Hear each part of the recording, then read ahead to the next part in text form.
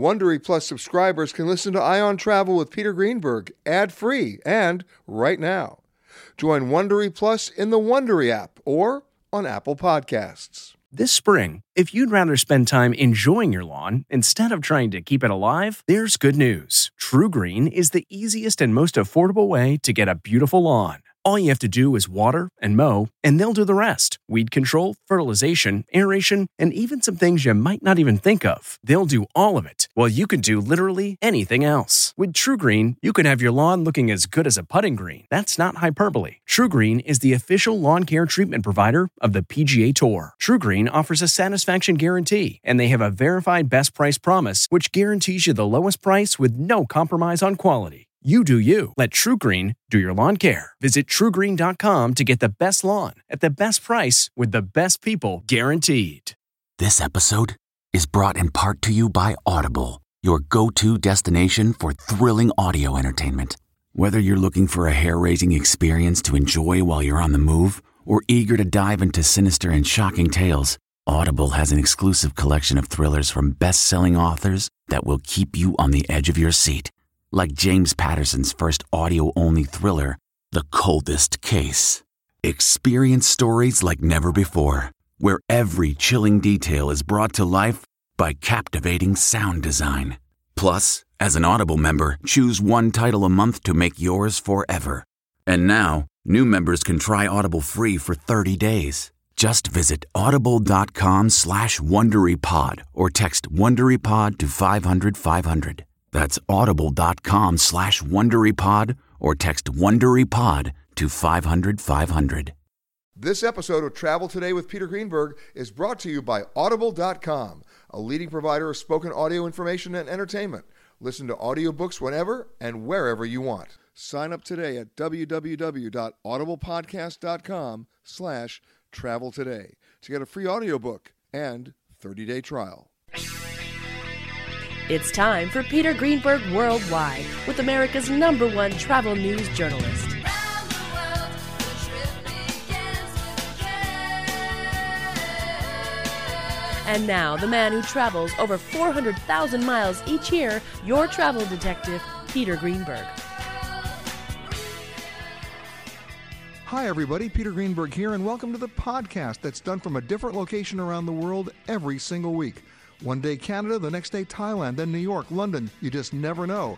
This week we come to you from Sedalia, Colorado, about 45 minutes outside of Denver, Colorado, at the Cherokee Ranch and Castle, a stunning 3,400-acre working ranch and sanctuary as part of a whole nonprofit charitable trust with an amazing amount of history. And I'm talking to you actually from this Scottish-style castle that has been lovingly restored and maintained and available to the public as part of the nonprofit work that they do. But of course, I mentioned the word castle, which has an amazing history. And joining me now, the executive director of the Ranch and Castle, James Holmes. How are you, sir? I'm doing well, and it's such a pleasure to have you here, Peter. I mean, driving up here with you today on Rattlesnake Road, right? Wanted to give you the authentic experience. You did. I mean, we are, it's hard to believe we're so close to Denver when you see where we are. That's the amazing thing, and people really are, I think, somewhat stunned when they first see the castle and recognize that we're just literally a stone's throw away from Denver. Now, some history. This was once a personal, private residence. Yeah, it was the personal residence of Mr. Charles Johnson, who was a developer in Denver, and constructed by Burnham Hoyt, who was the architect that did Red Rocks Amphitheater. Which I love Red Rocks. I mean, I've been coming to Red Rocks since '73. That's scary. But then it became property of somebody else. Yeah, in 1954, Tweet Kimball moved here from Chattanooga, Tennessee. Yeah, but she cut a deal. She cut a deal. Yeah, she was going through a divorce and made a bargain with her soon-to-be ex-husband, and his only requirement was that I'll buy you any home you'd like as long as it's west of the Mississippi. Boy, that was not a very happy divorce, now was it? So basically, she started in the original Real Ex-Housewives of Tennessee. She did indeed. Except it was here. And this is amazing the way it was built. I mean, because first of all, when you see this up on the hill, just to look at the logistics of how they built it. Yeah, and the materials, mostly made of rhyolite stone that was all excavated here locally, much of it on the property. And then there's quite a bit of petrified wood in the construction built of the in. property. Yes, sir. Wow. And that was also taken right from the property here. Now, looking around this ranch, and this castle. One woman lived here? That was it? Yeah, Tweet and her 2 sons. So she was a single mom raising these 2 kids. Boy, did they have it rough. Yeah, they definitely had the best backyard, no doubt about that. Yeah. And she just lived here. Yeah, this was her home. She called it her house. It is a castle, a 15,000 square foot castle, but she operated a cattle ranch here that we continue to operate today, and that was really her purpose, was to establish the ranch. And she brought in those cattle from Texas. Yeah, they're the Santa Gertrudis breed from the King Ranch, and it's the first American registered cattle breed in 1940. Robert Kleiberg, was able to come up with the breed, and it was a crossbred of 3/8 Brahman bull and 5/8 Texas Shorthorn. Wow. Now, what did she know about cattle? You know, her background was horses, much like mine, and she'd seen the Santa Gertrudis being demonstrated at the Kingland horse sale before the Second World War, and told her father that, one day I want to raise those cattle. Daddy, I want one of those. And sure enough, she made it happen. How many were in the first batch that came up? She went to the King Ranch and eventually bought from another breeder down in Texas, and started off, I don't know the composition, but typically a starting cattle rancher will come up with a couple of bulls and usually 25 females per bull, and to start a herd. And so I think her situation was probably something similar to that. And how large did it grow? When she was here, 900 head. We're at about 200 now.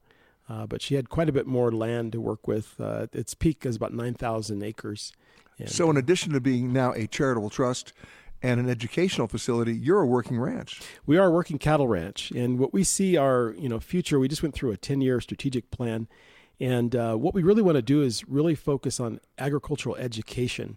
And we feel, as like in many major cities, as development continues to leave the center of the city, a lot of the agricultural sites, a lot of the private ranches are starting to disappear for homes and housing developments. And we think our place is going to be really special as time continues to move on. Tweet's idea of, an education center around agriculture will be more important. Well, perhaps the most important thing she did before she died is to make sure that nobody could mess with the land.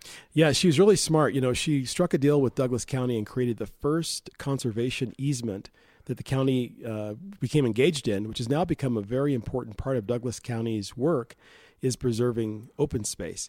And this was the first property. And so there's some restrictions to construction that relate to our programming only and give us this great mission to be able to carry forth Tweet's legacy. So let me guess, no condos. No condos, no strip malls, no car washes. Toto, I have a feeling we're not in Kansas anymore.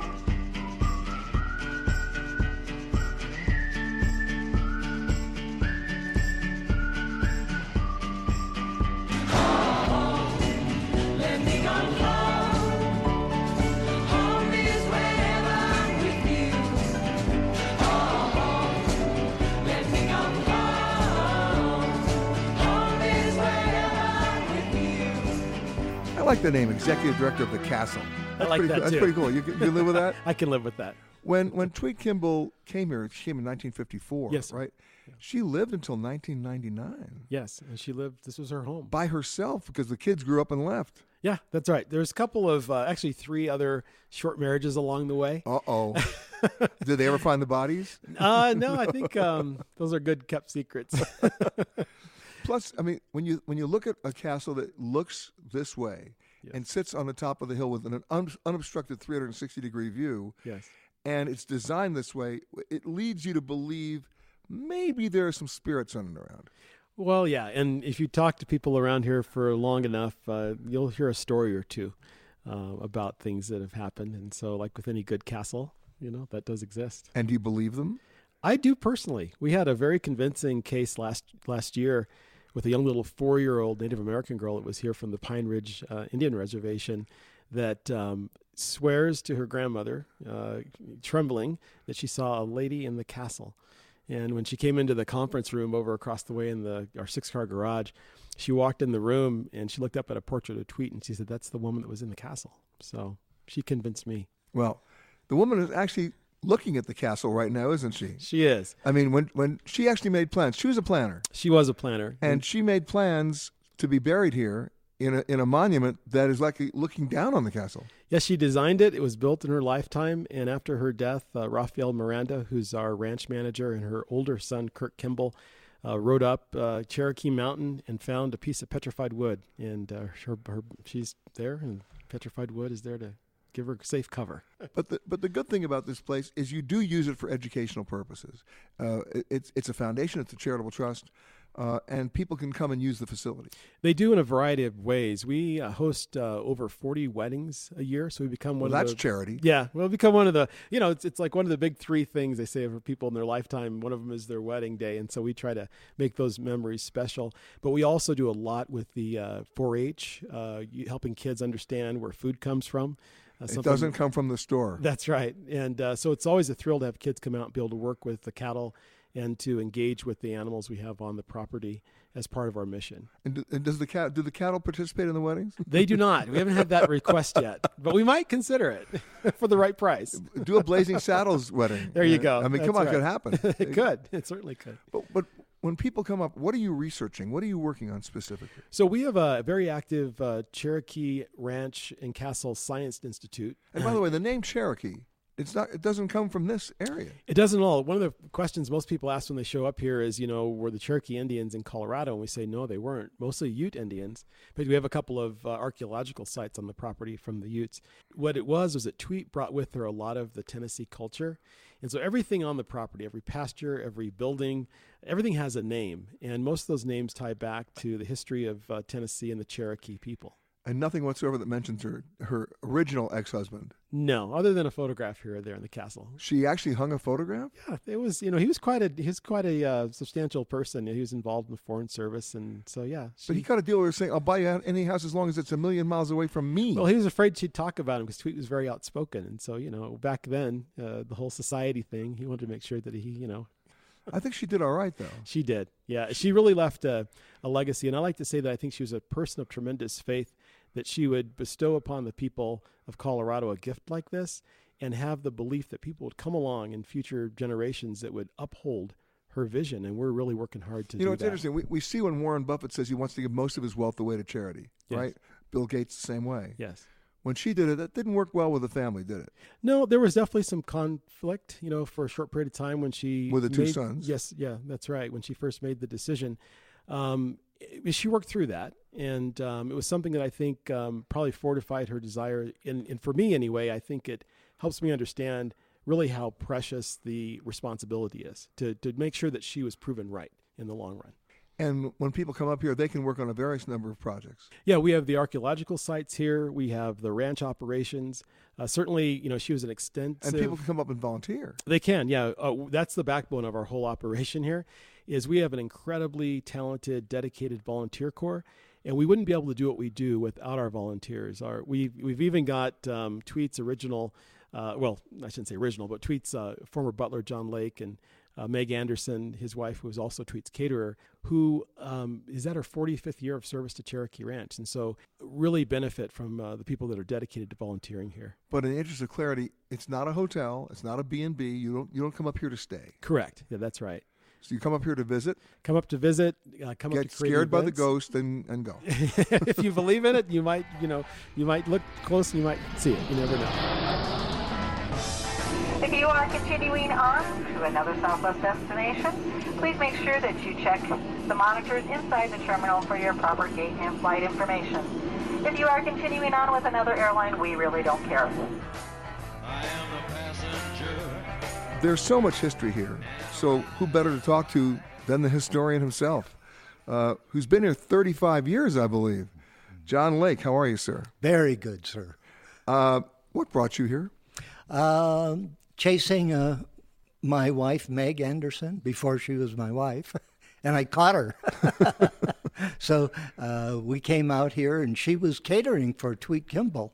And The woman who owned it. Yes, and so who did many parties, and I was trained. Well, I have to say, this is a castle that seems ready-made for parties. It is perfect, yes. And Tweet was a master of partying. She, great hospitality lady. And what was her goal here? Her goal. Other than partying. Well, she was very involved in all of the functions of Denver. She was with the acquisitions committee of the Denver Art Museum. She was on the school board of Douglas County here. And so she was very involved in every aspect of life I here. suppose that if you're living in the castle, philanthropy that comes knocking. Absolutely, yes. And of course, we turned it around the other way, too. Well, now you're taking donations. But here's the thing. You're the head docent. But also, are you the former butler? Yes. So you know where all the bodies are I'm not buried. going to tell you, Peter. It's not going to happen.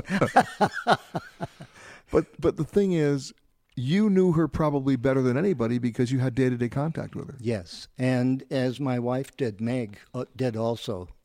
Yeah. And We were a great team, actually. she was quite the character. Brilliant lady, just brilliant. She could converse with anyone about any subject. Your business, of course, obviously travel, she knew very well. She traveled the world. She sold her cattle all over the world, Australia, South America. Well, she lived at some point in London too, right? Oh, yes. In fact, we're looking at the artwork right behind you. She acquired those two Grace and Favor portraits in London about 1950. Wow. Amazing. And how old was she when she died? 84 years old. Wow. January 14th, 1999. Wow. And her thought process was probably pretty clear until then. Oh, it was Sharp. absolutely. Sharp. Absolutely, yes. Physically, she was suffering, but Sure. not mentally. But she made a decision, and the decision was, I'm going to make sure that what I've done here carries on in a way that no one else can come mess it up. Yeah. We had a meeting of the board of directors here when she was alive, and when they came out here of the dining room, the past Chief Justice of the Colorado Supreme Court said, "Well, John, we've saved it in perpetuity." And that was it. Yep, done. And nobody can touch it now. Yep, Now you have a job to do to keep it going, though. exactly. And how do you do that? Tours, of course, weddings. It's so romantic here. Did you but- get married here? We did. You did? Yes, Meg and I got married here. But we've been friends since 1957, so we've had other mates along the way, but we've been very, very good friends all this time. That's great. Yeah. All right, but people come up and they tour it. What's the most Exactly. significant piece of history that you tell people about? Oh, dear. I would say the castle itself is designed by Burnham Hoyt, and it's a masterpiece of architectural design. It encompasses 500 years of design. You're here in the Great Hall. It is a 1450 style room. The dining room and the Churchill room are 1550 style. So as you go around, all of these rooms are of different time periods. So he's encompassed 500 years of castle design in one building. And he did that before she ever got up here because she saw it when it was already finished. She knew it, you bet. But it fit perfectly with her. Did she ever add to it? No. Now that's interesting. People who buy houses today, they just want to gut them and add to them. No. Right? No, this is a beautiful piece of work. But she wouldn't touch it. No. And never added anything. What could she have added? Well, some ranch, Nothing. some houses on the ranch, or some buildings. Oh, they were already here. No, they were all here. Wow. Yeah. Yeah. So the only thing she added was cattle. Well, the only thing she added was her memorial garden when she passed away up there. That's the only thing. Well, we have a pole barn down in another pasture, but those are minor things. And that was a big deal for her to make that building over there. Yes, yes. And it's beautifully designed. And you visit that too. We do. We're very close to her. Do you talk to her? Yeah. Did she talk to you? No, I don't think so. But you talk to her. But we certainly have a sense of her, you bet. So, John, you're walking around the castle talking to yourself? Is that what you're doing? Of course. And all of the other 40 people following me. I got to go on this tour. Wow. But is the tour open to the public? Oh, yes, absolutely. We do 3 days a week right now, and We average about 45 on a tour. We have usually 3 docents with that. So we tell stories, and then we walk around through all the rooms. Is there a charge for that? Yes. How much is that? Oh, $15, I think. $15, and then they get to hear you talk to her. Yeah. I know you're doing it. You do it, don't you? I do. Where did you come up with that? You opened the door. You opened the door, John. Riding along in my automobile, my baby beside me at the wheel, cruising and playing the radio, with no particular place to go.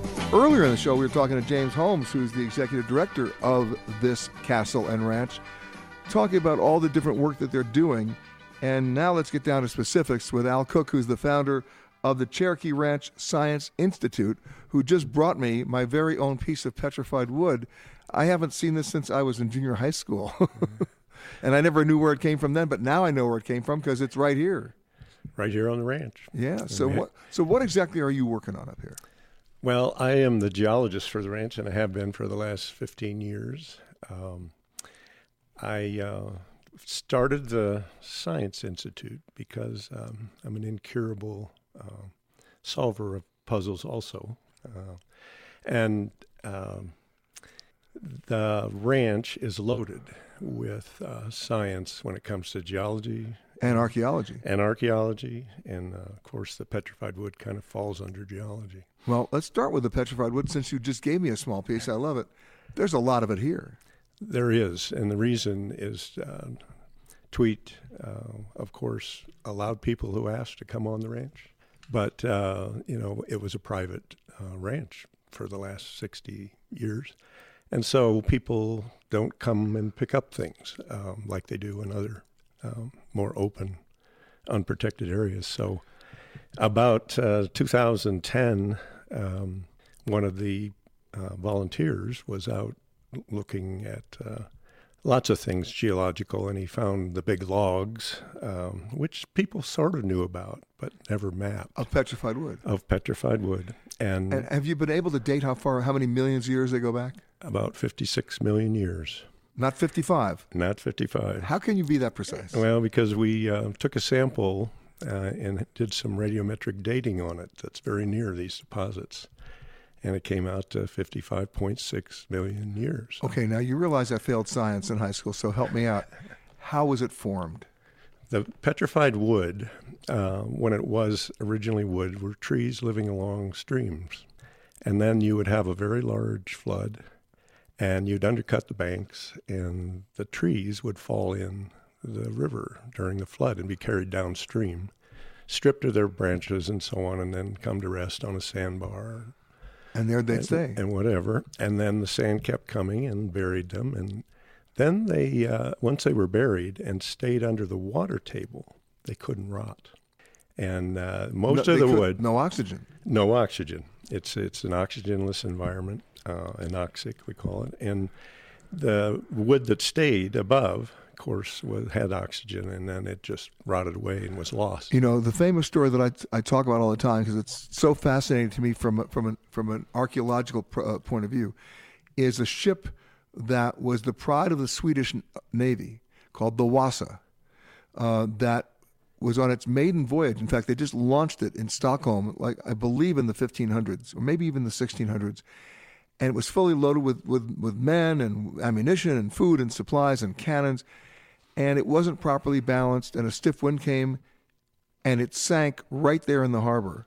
And it stayed there at the bottom until like 1956. And they realized because there was no oxygen and because the water was so pure in the Stockholm harbor, it hadn't decayed.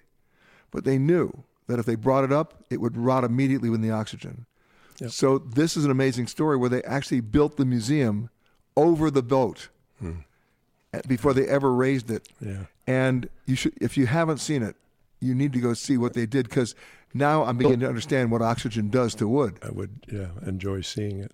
If you follow the Black Sea research now, they're finding all of the boats that sank in that anoxic sea Yeah. at the bottom are just almost perfectly preserved. So this is the geological work you're doing. What about the archaeological work you're doing? Well, about 3 years ago, I brought an archaeologist onto the ranch, a professional. Well, we only want to deal with professionals. Well, right? he before, I think we had a number of people who are interested in things on the ranch that were archaeological arrowheads, things like that. But nobody had really looked at the ranch in detail, and I had walked over these things for years, and I thought it was time to look at it. So I brought him out to look at our Indian rock shelter, which is on the other side of Cherokee Mountain. And in doing so, he found many, many other sites other than the actual shelter itself that had been excavated back in the 70s. And now he's trained me so I can walk around. And I found a quarry.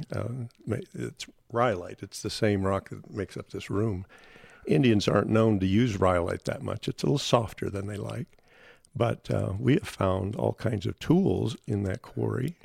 And we're going to have a lot of fun with the tools that are still intact. Yes.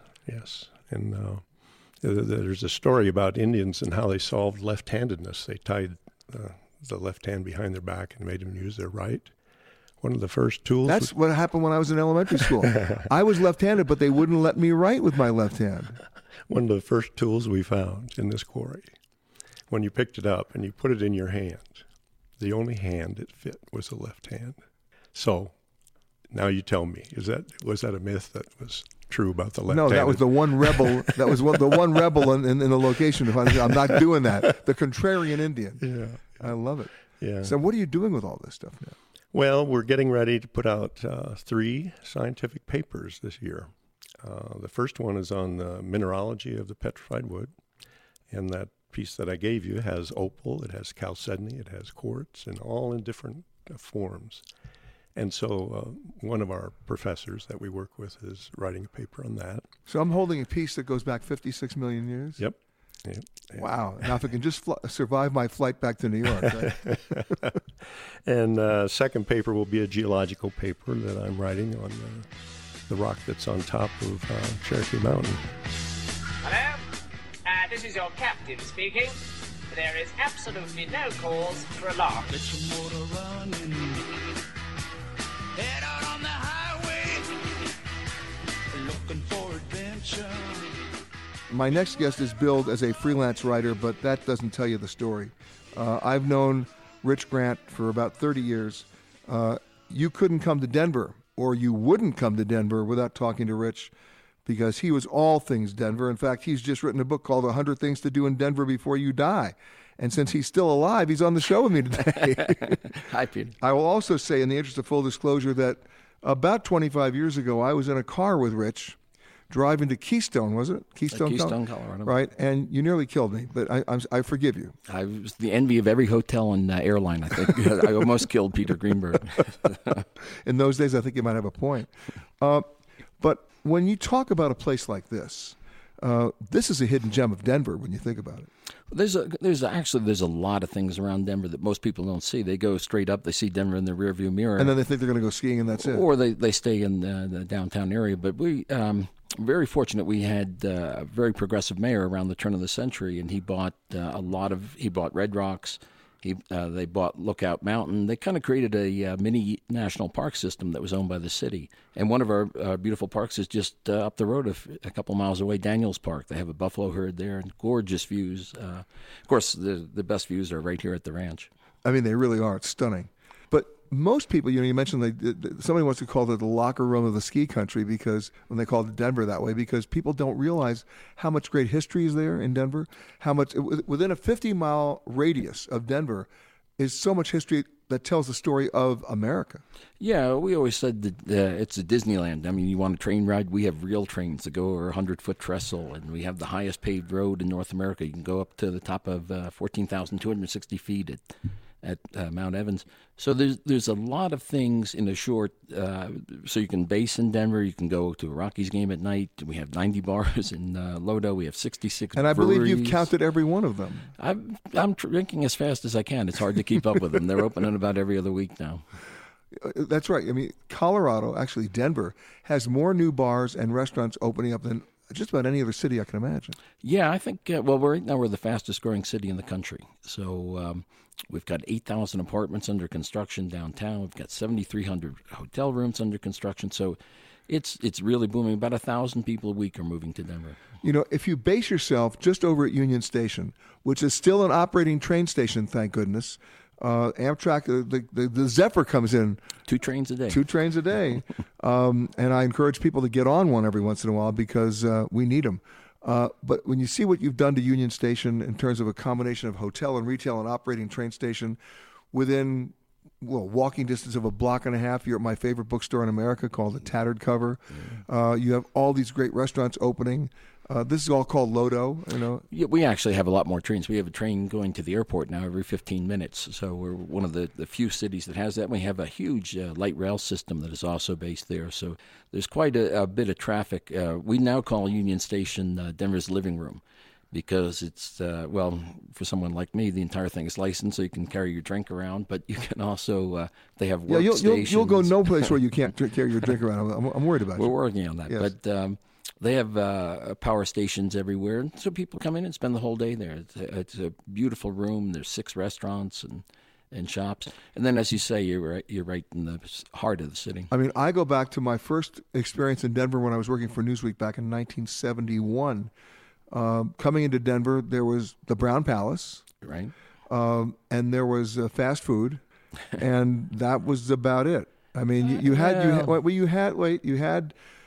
the Broncos. I remember doing my cover story for Newsweek on Floyd Little, for those people who remember that far back. But, I mean, the transformation, and you had Red Rocks. We had Red Rocks. I mean, of course, we had the mountains and 3 days of sunshine. I did the cover story on Bette Midler at Red Rocks. Wow. That was 1973. Wow. You know, and it was brilliant. I mean, what that facility. I mean, that venue. Yeah, well, we still have a lot. I mean, the Brown Palace this year, they're celebrating the 125th birthday. I just drove by it the other day. It's beautiful. 125 years, the doors have never been locked. So that's and I love the way they light it inside. Yeah, well, they have that. The whole ceiling is a stained glass window. It's amazing. First atrium hotel in the world. So. Exactly. But while you watch Denver literally explode, I mean, in terms of, you know, the numbers of people coming in, the numbers of restaurants, the number of opportunities, right? Mm-hmm. What's the one thing that surprised you? About the growth? Yeah. I guess that we've been able to absorb it. I guess that we've attracted people who love craft things. They love craft beer. We're now getting craft food. We have chefs that are building their own farms. Alex Sedalia has his own farm and his own makes goat cheese. So we've always attracted people that were interested in making something a little different. Yeah, and the thing is, you preserved the architecture. Well, we were very lucky there. We went into a huge depression, and it would have cost more to tear them down. And we have over 100 historic buildings. It was when Denver burned down in 1864, they passed a law that you can only build a brick or stone building. And so that stayed in effect till World War II. So everything in Denver is brick or stone.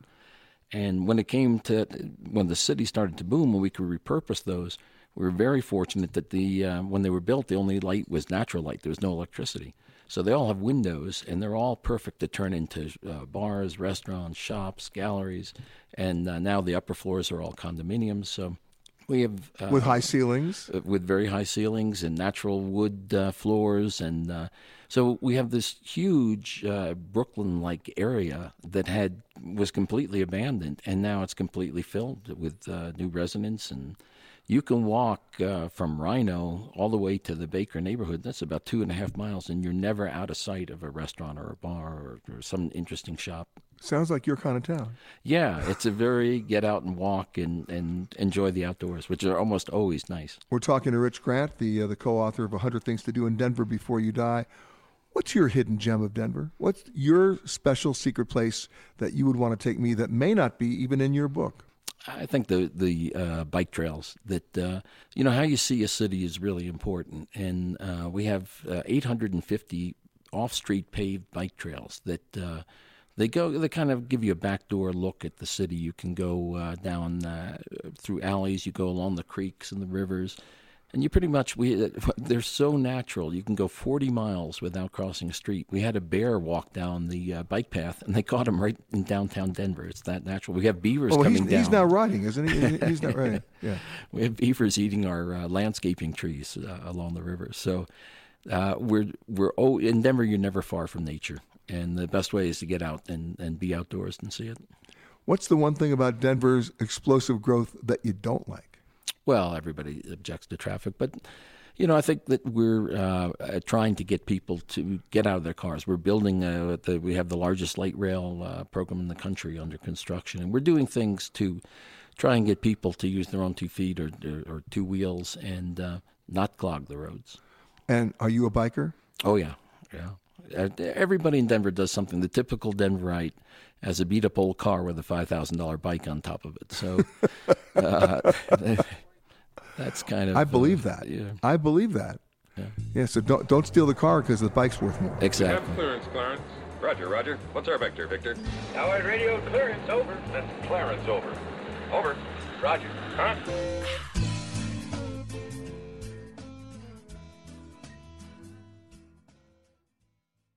Audible.com has more than 150,000 titles and virtually every genre. So check it out for yourself. Sign up today at www.audiblepodcast.com/travel today to get a free audiobook and 30-day trial.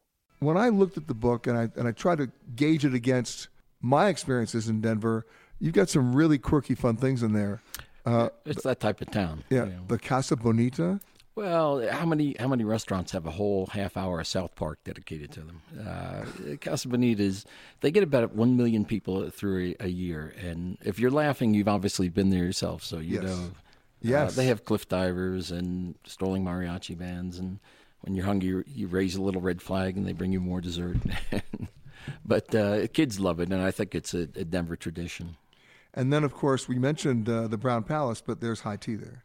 Yeah, they do excellent high tea every day in the lobby. But it's such a beautiful spot, and they do a lot of quirky things there too. They bring in the prize bulls every year from the stock show. They take all the furniture out, and they have two bulls in there, and a beautiful Christmas display. And this year they're going for the largest champagne cascade ever, the Guinness World Record of a champagne cascade. So many of your things have alcohol involved, Rich. Well, it's the Mile High City. So it is the Mile High City, and then of course the cruise room. Cruise room was opened the day that Prohibition ended, and they wanted to build a bar that had no windows. And the big story was the Queen Mary, so they were envisioning what it would look like on a cruise ship. And it's on the National Historic Register. It's one of the classic Art Deco bars. And, of course, the Cherokee Ranch is on the National Historic Register. Yeah, this is an incredible place. I mean, when you see it from a distance, you would swear you're in Scotland. Because the terrain is very similar to the Highlands of Scotland. It is. When you see it, it's really something to see. Have you gone through this castle? Yes. Oh, yes. Lots of events here over the years. So. It's a special place to you. Yeah, I mean, this area I think is special. They're one of the bike trails they're now building is called the New Santa Fe Trail. They want to eventually have a trail that connects from Wyoming to New Mexico, all off-road. And one of the biggest stretches is along here now, going down to Colorado Springs. So there's really fantastic recreation opportunities out here, too. And then there's, keeping with the alcohol motif here, My Brother's Bar. My Brother's Bar was at Jack Kerouac, when he was on the road, one of the places that he was always coming was to Denver, because Neil Cassidy lived here, and Allen Ginsberg did move here. And so most of the places they hung out in were dive bars, and they've either been so gentrified that you really can't tell that, that it was the type of place they went. But My Brother's Bar, Neil Cassidy wrote actually from reform school asking a friend to settle his bar bill there, and they have that letter hanging. And it was one of the places they definitely did hang out. And, of course, there's the elephant in the room, and that's marijuana tourism. I mean, talk about explosive growth. How many different facilities are there now? There's 466, I believe, right now, just in Denver. So it has become a huge overnight industry. And again, another craft industry, because there's no big manufacturers. It's all small businesses. I love it. So now they're calling it artisanal, are they? They could. I'm sure somebody has. Yeah.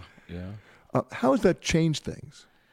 I think it's caused people to look at Denver in a different way. I mean, it was the first city to legalize recreational marijuana, and a lot of people didn't know what to expect. And I remember all the news media from all over the world was here, and it was probably the most boring story ever. There were lines, 200 people online waiting patiently by it, and get back in their car and go. And so it makes a great story, but it really hasn't affected that much in the city. Although I will say, for those people who are thinking of coming here and scoring that, please consume it within the state of Colorado. Yes, and in private. It's not legal to consume anywhere in public. Yet they're working on that. There will be clubs, I think, in the future. But as of right now, the consumption is one of the difficulties. And should you be driving a car and crossing the border into Nebraska or Arizona or somewhere else, keep in mind that they don't have that law there. Exactly. It's illegal to take it. It's illegal to take it into a national park or into the airport. There's national forests. So there's a lot, or ski areas even. So there's a lot of places where it is not, it's still not legal. And as long as people can do it responsibly, that's fine. But keep in mind, Colorado is a singular state in that respect. In terms of marijuana, you will get arrested in other states. Oh, yeah, of course. It's absolutely illegal to take it across. In fact, it's illegal to have it in the car unless you can put it in the trunk, but unless it's in a concealed package as you would get it from the dispensary. You can't even have it in the car. So you can't even have it in your pocket. Well, no, you can't have it in your pocket if you're walking around. Right, but in your car? Well, you can't have it in the car. You can put it in the trunk. But in the trunk of your beat-up car with a $5,000 bicycle on top. Exactly. Hello and welcome to Alaska Flight 438. We'd like to tell you now about some important safety features of this aircraft. The most important safety feature we have aboard this plane is the flight attendants. Please look at one now.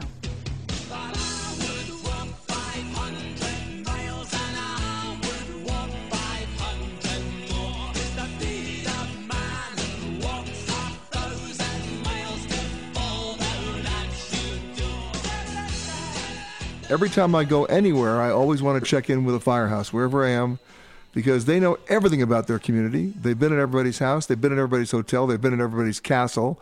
And my next guest may have me beat because he's been a member of the fire department here as a volunteer for 47 years. That's correct. Yeah, you and I about the same amount of time, I think, just about. Yeah, I would have had more if they would have gave me my pension years, but they didn't. So we just got to settle with 47. And what most people need to know, and it's important for me to say this to you, is about 74% of all firefighters in America are volunteer. That's very true. And, if you are wanting to really serve your community and you're in good physical shape, you don't even have to be in good physical shape. There's so many other things you can do within the department, but your community needs you, and it's probably the best way I can think of paying back.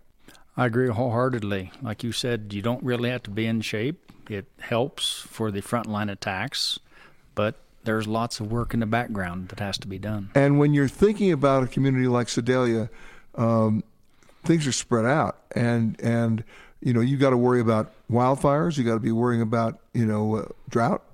You got to be worried about water pressure. You got to be worried about response time. That's very true. We have a lot of our area out today fighting a fire in Boulder, so we're here to help protect what the paid department's left behind. So. And bottom line is, when you're saying you're fighting something in Boulder, that's called mutual aid. That's true. And we understand that in my department all the time. There's not a single department where I am that is not in mutual aid with somebody else. We get banged out with other departments all the time. Countywide, yes. What's your biggest threat here? Wildfire is a large one. With the dry conditions we have right now, wildfire is absolutely huge. Off to our west here, we have a mountainous area of the Pike National Forest. It's definitely urban wildland interface. There's lots of homes dispersed through there, lots of trees, and the last big fire we had was the Hayman Fire, and it burned 138,000 acres. And when you respond to a fire like that, you're not carrying that much water in your tanks. You can't. No. and not a lot of hydrants out there. Like none? Yeah, so how do you fight it? Well, big fires, you got to fight by the air. If it's in the ground, a lot of times you can't even fight it by air, but you can only fight it by hand when it's on the ground and you can get to it. So we're talking shovels too. Shovels, axes, just making fire lines. A lot of times you don't have water to put out a fire. So you do it the old-fashioned way. And that's right. And that's serious physical labor.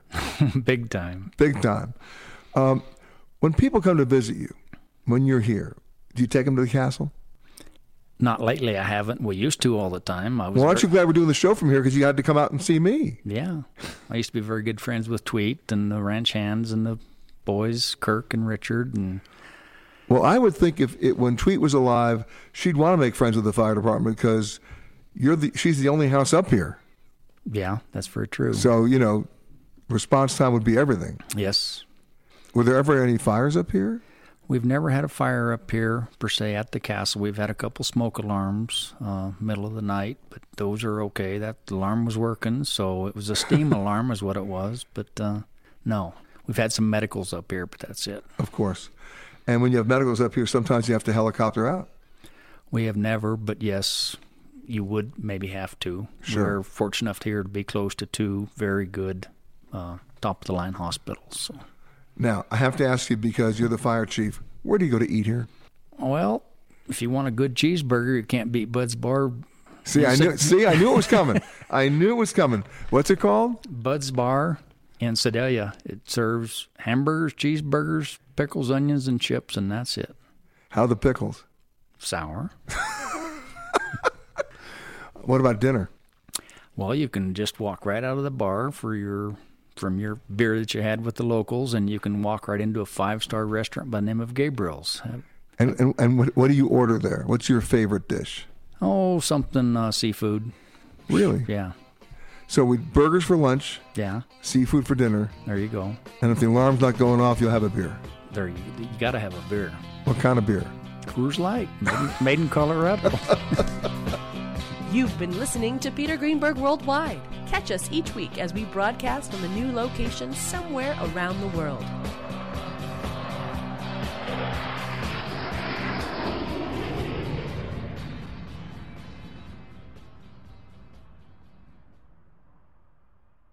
If you like Ion Travel with Peter Greenberg, you can listen early and ad-free right now by joining Wondery Plus in the Wondery app or on Apple Podcasts.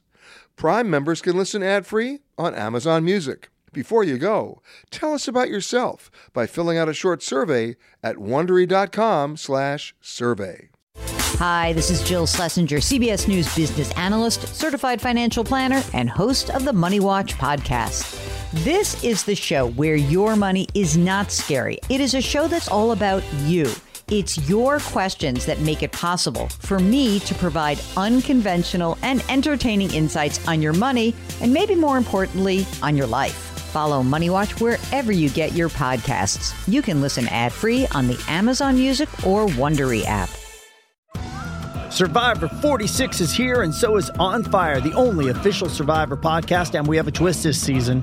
The winner of Survivor 45, Dee Valladares, will be joining us every week. We're going behind the scenes of the biggest moments, the how and the why things happen, and the strategy and analysis you can only get from someone like me, a Survivor winner. Listen to On Fire, the official Survivor podcast, wherever you get your podcasts.